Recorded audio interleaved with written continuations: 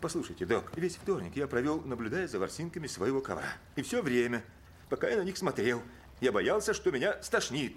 И я все время думал, я взрослый человек, но у меня с головой что-то не так. И чем больше я думал, тем больше понимал, что мне лучше решить все проблемы сразу и вышибить себе мозги. Но потом мне пришла в голову другая мысль. Вышибая себе мозги, я непременно испачкаю этот чертов ковер. Ясно? Итак, отличный был денек, док.